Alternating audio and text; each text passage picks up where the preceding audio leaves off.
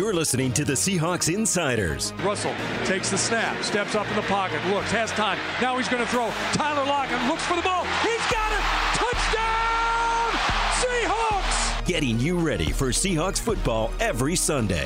The handoff inside to Carson, starts up the middle, now bounces it across the line. He's in! Touchdown! Seahawks! Powered by Seahawks.com. It has been a long time, but the wait is over. Seahawks Week 1 is upon us. Welcome to the Seahawks Insider Podcast. I'm Jen Mueller alongside John Boyle as usual. Oh, John, am I supposed to say did you want to say there, hello Jen? to folks? I thought you were still introducing me. I need more, Jen. We need more. Yeah, you need a better introduction. That's fine. You need a better introduction. How about this? John has you covered on Seahawks.com. He and I have been the Seahawks Insider team for a few years now, which means we know what normal looks like around the VMAC and for the season. This is definitely not normal, but it is what 2020 is going to look like. So, John, heading into Week 1, what are you most excited about? Just for the season in general. Well, Jen, that awkward pause was to kind of help preview how we don't know what things are going to look like in Week 1 without a preseason. So it was the long game I'm playing there. No, I mean, to me, there's a million things, and we'll get more into this, but the mystery around it makes it really interesting because we just haven't seen this team.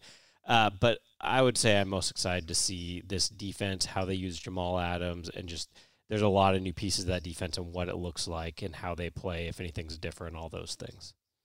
I would say for me, I'm just excited to see some real football. I mean, we've seen mock games, and I did not realize how much I would miss the preseason. And I say that somewhat in jest because when we're in the middle of some of those preseason games, you're just thinking, wow, this is long, and it's perhaps not the best football that I'm going to see.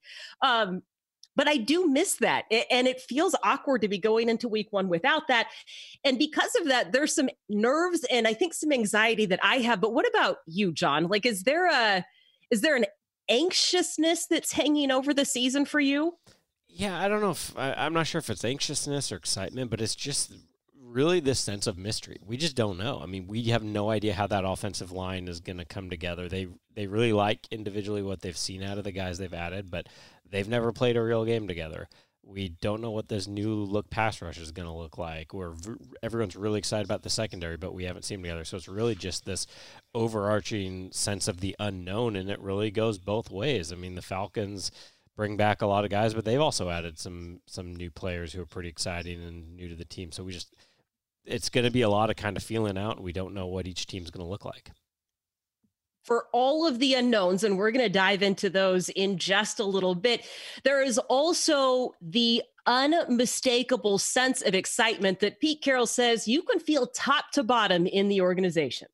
Yeah, it's really fun. You can feel the energy and everybody, the coaches, everybody in the building, the players for sure. You know, it's and for a lot of guys, it's their first NFL game ever, and so they're all pumped up about it. We're it's really important to us to watch those guys and see that they don't get too hyped or whatever. They need to stay in the kind of pocket that we need to stay in. So, but there's a lot of excitement about it, and this is, I think even more anticipation in a sense because we've had so little football, over the course of the offseason, and also there's a big build-up. Looking forward to it, and it's going to be a much different experience than we normally see on the road, so it's going to be interesting. It is interesting to think about what it's going to be like without any fans, without that same crowd noise. And you wonder, John, if all of this doesn't point back to the Seahawks draft strategy in being able to draft guys who are self-starters, because when we think about how different this is going to be, you also think about what you have seen from these guys as far as being able to assimilate without any preseason or offseason. Yeah, that's going to be tough for those young guys. And, I think the one thing that might actually help them is the lack of fans. You won't have that, like Pete Carroll alluded to there, of guys getting too excited. You won't have that guy who's feeding off the 75,000 people and maybe trying a little too hard. But we've talked about it all along. That's who the preseason hurts the most, are these rookies, these young guys who haven't played a lot. And not having those games, it's going to be kind of a feeling out process as they go. But on the plus side of that, it is the only thing that they have ever known, because a college football season does not come with a preseason schedule either. And while it has been several years, in fact, more than a decade since Pete Carroll has been in the college ranks, he can draw from that experience as this team heads into Atlanta Sunday. There's no question. Like I've said from the start, okay, we just flick into the college prep, and how we did that. And, what was unique about the SC thing was that every single game mattered at the end of the year in terms, you had to try to win every game, and so that first game when you didn't know and you had to figure out, where you were and, did you have a good club or not?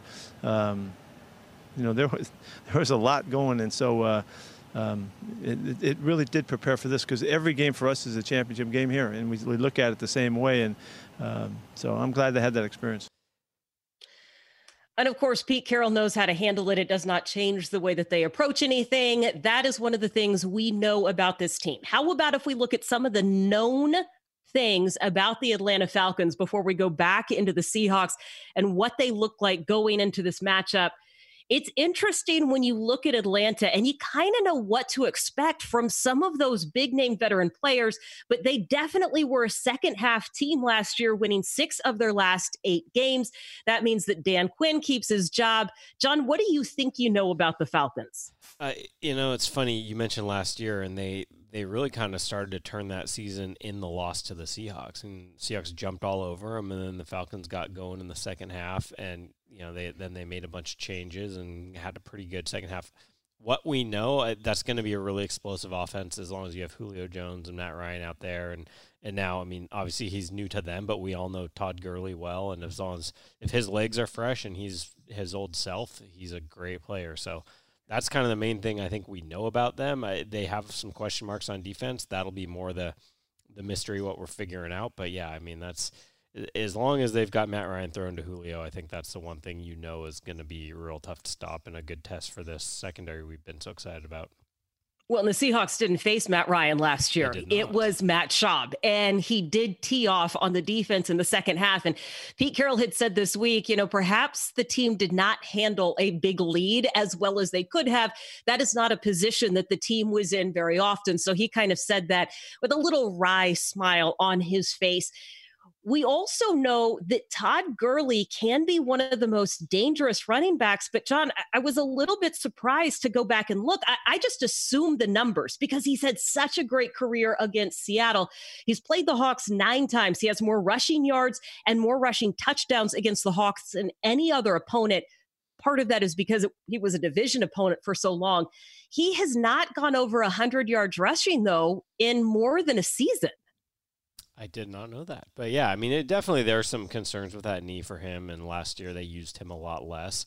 And so it's not a given that he's going to be the player he was 2-3 years ago when he was an all-pro level back. But I do, from what I've heard out of Atlanta, they've been intentionally limiting him in training camp to try to keep him fresh. And I don't think he's ever going to be a 25 carry a game back anymore, but he still could be a guy who's really dangerous if they use him right and if his legs are right. Well, and you know that they want to get that running game going because the Falcons were among the worst teams in rushing offense last year, 30th in the NFL.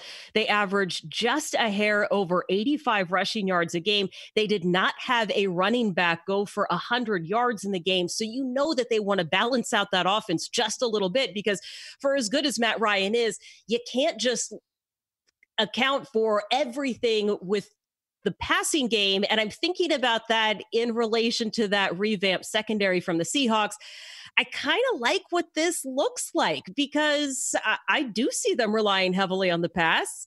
And I do see the secondary rising to that challenge. Yeah, I think it's a great opportunity. And it's also going to be a good chance to get a first look at this revamped pass rush, which is looking a lot different. Jadeveon Clowney's gone. They brought in Benson Mayowa, Bruce Irvin, Alton Robinson's had a really good camp. They're counting on LJ Collier, who looks like he's going to be a starter to really pick up after kind of a lost rookie season. So Matt Ryan was sacked 48 times last year, tied for the most in the league, unfortunately, with a quarterback named Russell Wilson and also Kyler Murray. But there's going to be opportunities to get after the quarterback, and it's going to be, if this pass rush is anywhere close to what the Seahawks hope it is, this is going to be a good chance to get it going and help out that secondary. And then we all know those play off each other. The secondary can help the pass rush as well with good coverage. Yeah, and then when you take a look at the other side of this equation, the Falcons defense, and I thought this was interesting because Dan Quinn is a defensive-minded coach.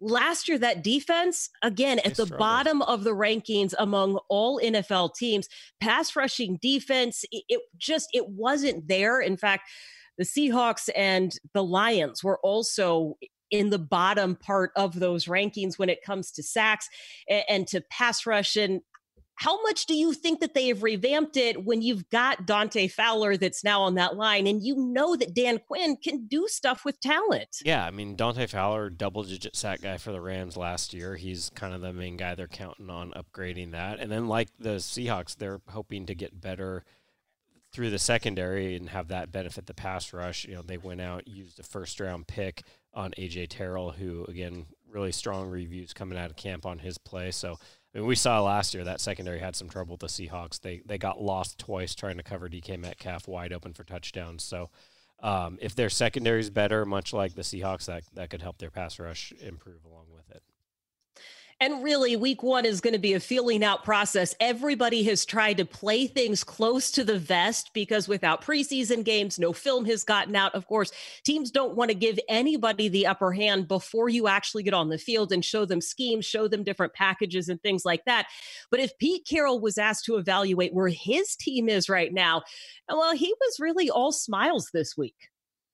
I'm very pleased with where we are right now. I'm really excited about this team going out and finally getting a chance to show it. And it really wouldn't matter who we're playing or where we're playing right now. We just got to go play a football game and see what we need to adjust. But our guys the leadership has been really formidable in keeping the pace and keeping the tempo and keeping the focus. And that's all we could hope for. So let's go see. That's why we play the games. Got to find out what's going to happen. We'll have a good story for you afterwards. John, what do you think the Seahawks have adjusted most, or where have they made the biggest adjustment going into this year compared to what we saw last season? That's, personnel-wise, it's probably the offensive line just because you look at, 60% of your line is new, or at least new to being starters. I think kind of schematically, we don't know what the defense is going to be yet, but it's probably based off the reviews we've heard of Marquise Blair in that nickel role. I think it's probably safe to assume they'll play a little more nickel than last year when they were unusually heavy on base defense. So to me, that's going to be the potential biggest change is, what does that defense look like in the secondary? How do they use Jamal Adams? He's such a unique player that he can be in the box like a linebacker. He can cover guys downfield. He can blitz. So that's where I think there's the most unknown is just what are they doing on defense schematically, and that could play to their advantage in the first week or two as teams aren't going to know what to expect of Jamal Adams in particular. Well, and we have seen a lot of different combinations on the field during practices, right, where they really are getting best talent out there, and it's not going to be the base defense that we saw for a substantial portion of last season. You're going to have some different pressure packages in there. And Pete Carroll has already said that he's going to make sure that those reps get spread around a little bit. And John, I don't know if you kind of understood this the same way I do. Let's make sure that we're on the same page here. A lot of that is just to make sure that you don't overload guys on week one and then run into a problem on week two. I don't know if that's more rotations or if that's just getting different sub packages in there where you're spelling guys a little bit more. Yeah, no, that's kind of how I took it. I think there are two things in play there. One is there might be some competitions they want to continue to evaluate a little bit. We've seen them do that at times in the past. I think there's been a couple of competitions at guard where they've let guys trade off series. I mean, maybe you let Trey Flowers and Quentin Dunbar have a few series at cornerback because Dunbar had such a limited camp. Maybe you let Jordan Brooks spell KJ Wright a little bit just to keep KJ's legs fresh. And and the other side of it is what you're saying is these guys haven't had just the physical preparation they normally would have playing those preseason games. And you don't want a guy to go from no real live game action to 60 snaps who might not be able to physically handle that. So you're playing the long game a little bit. Well, in the two competitions or battles that we were keeping a close eye on, cornerback and center, let's go, since we're just talking defense. You mentioned Trey Flowers, Quentin Dunbar. What do you make of what we're seeing there and whether that's still an open competition, or where it's kind of a wait and see? Where are we at? I mean, that? Obviously, I'm sure by, we're in game week. I'm sure Pete Carroll has a pretty good idea what he wants to do there, but he's also within his rights to tell us to wait and find out later. And I would say the door is definitely not shut on either guy. Trey Flowers has the advantage of knowing the system really well. He's been here 2 years, and everyone's been really happy with the camp he's had. If he ends up losing this job, Dunbar, it's not because he didn't respond well to the competition. It's just the other guy came in and did well. So, I think possibly it's a different story if Dunbar's here the entire camp and here every day, but he got here late, then he had to leave for a funeral, so he missed some time. The one takeaway I have is no matter what happens, the Seahawks are going to feel better about that position this year because one of two things happen. Dunbar comes in and upgrades it, or Trey Flowers responded so well to competition that he elevated his game, and he's a better player than he was last year. So if nothing else, they're going to be better and deeper there, but it's kind of TBD. We probably won't know for sure until Sunday when the Falcons offense takes the field. Yeah, that competition never really materialized like maybe we thought it would in camp. But when I talked to Pete Carroll about that earlier this week, he did note that Trey is still more confident than he has ever seen him before. That is allowing him to play freer. So to your point, I don't think the Seahawks can go wrong with either of those guys. The other competition that was decided late in camp was the competition at center. Ethan Pocic wins out. Pete Carroll has been very excited, I think, about what they've seen from Pocic. What have your observations been and how he fits in with that line? Yeah, it's interesting. I think a lot of us maybe assume when you go out and sign BJ Finney for a 2-year deal and give him a little bit of money that it made sense for him to come in and get that job. And Pocic he was the guy who knew the offense best. He stepped in and was comfortable the whole time. He's been a guard most of his time here, but he was a center for a lot of his college career, so that wasn't a really difficult move for him to step in there. And then the other thing we didn't really know about until Pete Carroll brought it up is he was playing through a sports hernia injury last year that was hampering him quite a bit. So he's feeling a lot better. He's moving better. He's healthy. It's good for him. He's had an interesting career. He's been around now. This is his 4th year, and he's kicked around to different spots and never been able to really hold on to a role. So this is a great opportunity for Ethan to sort of cement himself. And when we talk about the health of Ethan Pocic, one of the things Pete said was it really does help with his strength. If he looked like he was overpowered at times, part of that is because he needed sports hernia surgery. He's been dealing with that for so long. Now he has his strength back, which means he's got his balance back. And yeah, he is going to face some tough nose guards, nose tackles in the league. He's going to have to hold his own. I do think it helps having the guys around him that he does. I will say Brandon Shell is a monster of a man. And as much as I love DJ Fluker out there, it just looks like he's a little bit more balanced and perhaps more powerful as a result. Yeah, I mean, they've been really happy with Brandon Shell early on. Pete Carroll said he's kind of been one of his favorite additions this offseason. I got some funny Twitter comments pointing out Jamal Adams when I pointed that quote out, which is fair. But yeah, the fact that they're even talking about Brandon Shell that way bodes really well for him at right tackle. And then Damian Lewis has been that rookie that just everyone raves about at guard. So it's new again. There's going to be some inevitable hiccups. There'll be a play. I would almost guarantee fans there will be a play this Sunday where two guys are not on the same page and someone comes free and it looks like a mess. But long term, I think they're really excited about that group as a whole and what they've added there. Well, and when you take a look at the backups there, should they be needed, and at some point in time, better, there's always an injury, right? You like what you've got in Jordan Simmons and Jamarco Jones backing up the guard spots, and at least you've got, I think, a little bit more athletic depth across the entire offensive line. Yeah, I mean, both those guys you mentioned have starting experience. Phil Haynes, unfortunately, starts the year on injured reserve, but if they can get him back, he's a guy they see a lot of upside in. And then they went out and added Cedric Abui at tackle, who's, hasn't had a ton of starting experience in his career, but is a former first-round pick, and it shows in his athleticism. So, as you said, I think this depth is, there's still some mystery about how it all comes together with the starting group, but I think their depth is really good. And I think it would certainly help if the Seahawks could get off to a good start in Atlanta and get a week 1 win. John, we're going to wrap up our conversation today with this. What are 2 things you need to see Sunday for the Seahawks to get a win? Well, you touched on this earlier. I want to see them keep keep Gurley in check and keep them one-dimensional, because I think if you keep the Falcons one-dimensional, that pass rush can maybe get a little confidence, which could be big for them early in the season. And then you maybe get some of those turnovers on the back end, things like that.